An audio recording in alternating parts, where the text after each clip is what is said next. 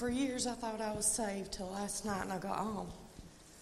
And the Lord was dealing with me, and I called Bradley, and I got saved last night. Amen. I feel so much better this morning. Yes. I just can't wait to get there now. Amen. Amen. It's been after you for a while, ain't it? Yeah. She sent me a message last night. She said, "Preacher, are you home?" I said, "No, I've not left the church." And she said, I said, "What do you need?" She said, "I don't think I'm saved." And I said, "Well, come on down here." And I'm going to be honest with you. I sat down in my office and tried to talk her. I didn't try to talk her out of it, but I was like, tell me about when you got saved. Let's talk through this. And she said, "Well, I went and prayed at a Christmas play, but she said, I'm telling you, I've never felt no change. I never have none of that." I said, "I'll tell you what I think. I think you probably need to be saved then." Amen. Amen. Because all that matters in the end is whether or not you know Him. Now, I'm going to tell you something. I was talking to a young man this week. He's had a lot of questions. I told him, I said this. I said, "I'm going to tell you something. I've stood beside the bedside of saints of God and held their hand. Brother Nelvis took their last breath. Big old smile come on their face. They can look into glory. I'm telling you, I'm talking about what I've seen with my own two eyes. And I've also worked scenes and wrecks and whatnot where people were dying and screaming their way to hell. I've seen both sides. And when you've seen that, it's too late to convince me that this ain't real. When you've witnessed that, you can't convince me that this ain't real. Let's open our Bibles this morning to the book of Galatians. Galatians chapter number 6.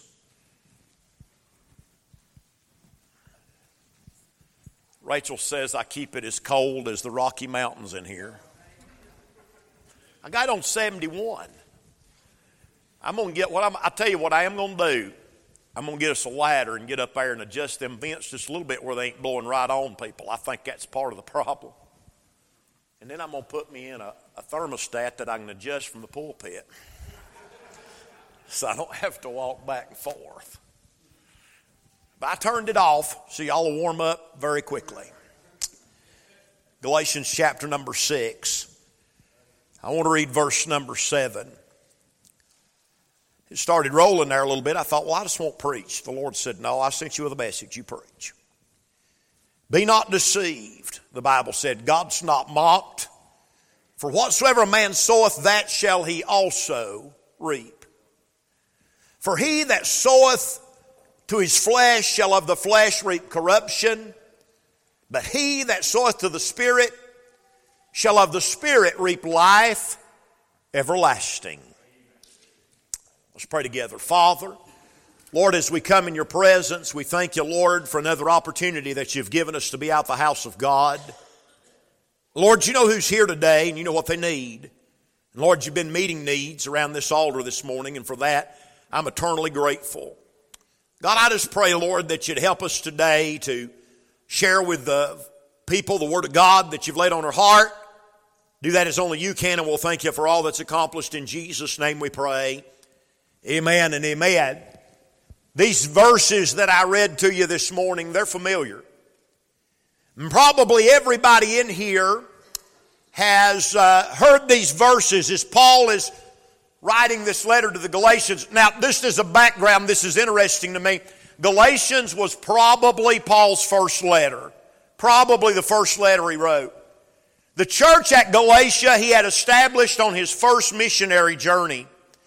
But what had happened was, in Paul's absence, Brother Neil, there was some false teachers that had snuck in to the church at Galatia and had taught another gospel. At one time, this church, Paul says, would have plucked out their eyes and gave them to Paul. I mean, they were that dedicated to the Word of God, and they were that dedicated to the man of God. But Paul said this to the Galatian church. He said, "You've been bewitched." He said, "There's some false teachers that have slithered their way in, and they have bewitched you to believe another gospel." And so the entirety of the book of Galatians is written by Paul to these people that he loves, and he is trying to correct this doctrinal error. I'm going to say this to you this morning. The church cannot be defeated by Satan. If Satan could defeat the church, he would have already have done it. This church will never be destroyed by Satan. I'm going to tell you the only people that have the power to destroy Concord Baptist Church, and it's the people that are sitting in these church pews today. And it's if we allow things to come in that shouldn't be in, and that's how that happens. And so Paul is trying to instruct them, and in order to do this, he says, I'm going to teach an object lesson, and he brings them to the farm. He takes them down to the farm, and he teaches them about sowing and reaping. Now, there's some interesting thing that is learned here. There is this law of sowing and reaping. Let me just throw that out to you. Number one, you reap what you sow. That's what Paul said. He said, be not deceived. Whatsoever a man soweth, that shall he also reap. At my house, I've got a garden, and I took some of Pansy's beans that Miss Pansy left us, and I put them in the ground and covered them up a few weeks ago, and hopefully in the next day or two, they're going to start sticking their head through. And you know what's going to come up in the rows that I set beans in? Guess what's going to come up? Beans. The rows that I set full of corn, guess what's going to come up? Corn. That's the law of sowing and reaping. You reap what you sow. And that has been true in my life over and over and over again. When I've lived like the devil, I've reaped hell. When I've done wrong, I've reaped wrong. When I've done good, I've reaped good. So you reap what you sow. But now listen to this. You reap after you sow. That's a law of sowing and reaping. And then thirdly, you reap more than you sow. You see, I put out a couple of beans through the rows there, but my intention, my expectation is that I will get many beans back from those few beans that I put out. And so Paul is reminding the Galatians. He said, if you live like the devil and if you sow to the flesh, you're going to of the flesh reap corruption. You're going to reap more than you sow. Now, this isn't the only time that Paul took the church to the farm. In 1 Corinthians 3:6, he said, I have planted, Apollos watered, but God gave the increase. In 2 Timothy 2:6, he said, the husbandman that laboreth must be first partakers of the fruit. Did you know this? I believe that farmers are the Lord's favorite occupation. Again and again, the Lord uses farming as an example for the things that he is teaching. I find where the Lord likened preaching into the sowing of seed in Luke 8. He liked his relationship to the church as to being the true vine in John 15. He told the parable of the unfruitful fig tree in Luke 13. And again, the Bible said that a man that is an effective Christian is fruitful. And so we see this farming, it's a continually front and center. God takes people to the farm. So I'm preaching a real simple message this morning. I want to preach on some lessons learned from the farm. Some lessons learned from the farm. Let me just give you these real quick. Number one, we learn from the farm that there is a price to be paid. Farming, and those of you that have done any farming, you'll say amen with me right here. Farming is very much an invest now and reap later kind of business. In farming, you don't turn over a profit overnight. You've got to wait in order for the crop to come in, and so there is an upfront payment to be made. And can I say to you this morning that when it comes to living a Christian life, when it comes to living for God and pleasing God, it requires an upfront payment. If you want to receive on the back end, you've got to first pay on the front end. If you want to receive the blessing, you've got to pay up front. But here's what we want to do in our current Christian day.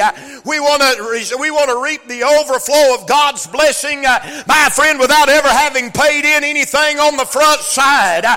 We want God to manifest Himself real in our life without us having to give up anything. And we live in this time of Christian living where we think God bestows us this. God should just do this for us. But I'm going to tell you, it takes some investing on the front end. And so there's this investment that has to be made. There's the investment of the farmer. The farmer has to buy land, he has to buy equipment, he has to buy seed. But you know who pays the greatest price on the farm? I tell you who pays the greatest price on the farm, and that's the seed. You know what the Lord said? He said, except the corn of a wheat fall on the ground and die, it abideth alone. But if it die, it bring forth much fruit.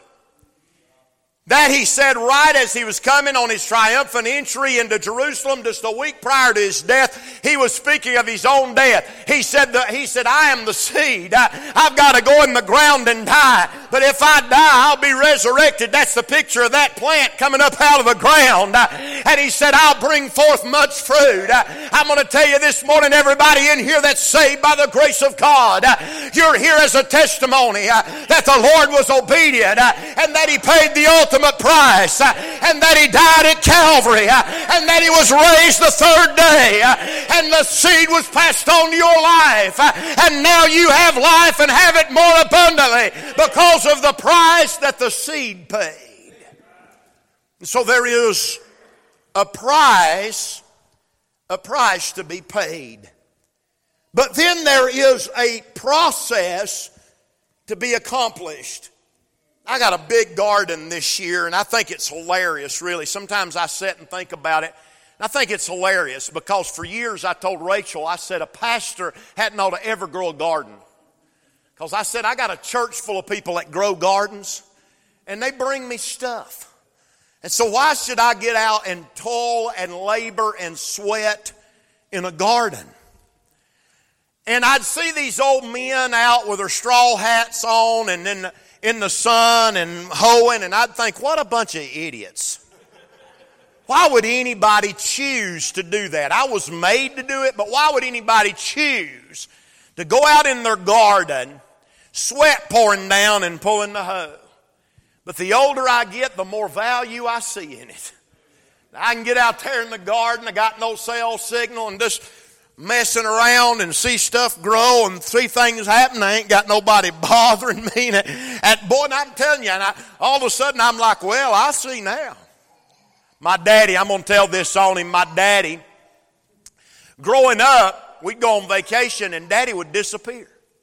And I'd think, where'd Daddy go? Well, he'd went for a run, or he'd went down to do this, or he'd went down to do that, and he'd just be gone. And then I got kids of my own. I love my kids, don't get me wrong, but little kids running around on vacation, it's like, oh, I now know why I'd get up in the morning and go, where's Daddy? Because sometimes you just need a break. Run away. Just need a break. And that's the way it is in the garden. You can get down there and you can be by yourself and you can be alone. But there is a process, and one of the processes is a clearing process. Let me tell you something that I know about garden. Maybe you'll say amen right here. If you have a garden and you got vegetables growing, let me tell you what else you've got growing in your garden. Weeds. I ain't never planted no weeds. I ain't never watered no weeds. I ain't never fertilized no weeds. I ain't never went and took care of the weeds. Now, them little motor plants, I take care of them. Last year I bought stuff at Fox Brothers. You couldn't even pronounce the name of it. We'll glow in the dark for what motors we eat last year. I was just trying to kill the blight. I spray them with everything. Try to kill the blight. But you know what? I doctored and I bought stuff and I sprayed them and them confounded things still died. They still died. Right next to them's a bunch of weeds. The healthiest bunch you ever seen, just grinning. I'm going to tell you tonight or this morning, the same is true in your Christian life. If you want to cultivate good things, you've got to work at it. Nobody's ever done the right thing by accident. Nobody ever said, whoops, I did the right thing there. Nobody ever messed up and did the right thing. If you want to cultivate a good Christian life, it requires a clearing process. You've got to work at it. Because let me tell you something. The weeds the devil will put in your life, and he'll see to it that they grow. You don't have to do a thing. The weeds in your life will grow. If you sit idle, they'll pop up everywhere. You ain't got to do nothing. And so there is this continual clearing process. For 3 weeks now, I've been talking to my Sunday school class out of Philippians 2 on let this mind be in you, which also was in Christ Jesus. Brother Allen mentioned it last time he opened up Sunday school about clearing out our mind and kind of the clutter that is around us. And I'm going to tell you, I've got a beautiful garden, and I tilled that thing because I didn't want to have to hoe so much this year. I tilled it 50 times. You walk through that thing, you'd mar up to your knees. It's like walking in soft sand. I didn't want no weeds to deal with this year. But I've already got some weeds poking through, and I know what that means. That means we have to get down there with the hoe. I'm going to have to dig the weeds out around are you hearing me? I'm going to tell you something. When you live your Christian life, I worry about people that never come to the altar. I don't know how you do it. There's times, buddy, when I get weeds growing in my life, there's times when the weeds start to choke out the good stuff. I've got to get in an altar and clean out and clear out. I got to declutter my mind. I got to get to thinking about the right. Are you hearing what I'm preaching? The weeds start to clutter up. So there is a clearing process, and it never ends. It never ends. You can go chop the weeds out of the garden. What you got next week? Weeds. Go chop them out. What you got next week? Weeds. Listen to me. You and I live in a crooked and a perverse world is what Paul told the Philippian church. And we live in the midst of it, and there's weeds all around, and we've got to work at keeping our mind clear of the weeds. Now watch this. Not only is there a clearing process, but it has to be a committed process. What do you mean, preacher? Well, many live the Christian life as if they are cramming for school. Let me tell you a story, and I never dreamed I'd ever tell this with my mom and daddy here, but I'll tell it anyhow. The statute of limitations is over. When I went off to college, my second semester, I walked into a great big auditorium, and it was a biology class. And I sat down, and here's what the teacher said. The teacher, she got up and she said, listen, y'all are adults now.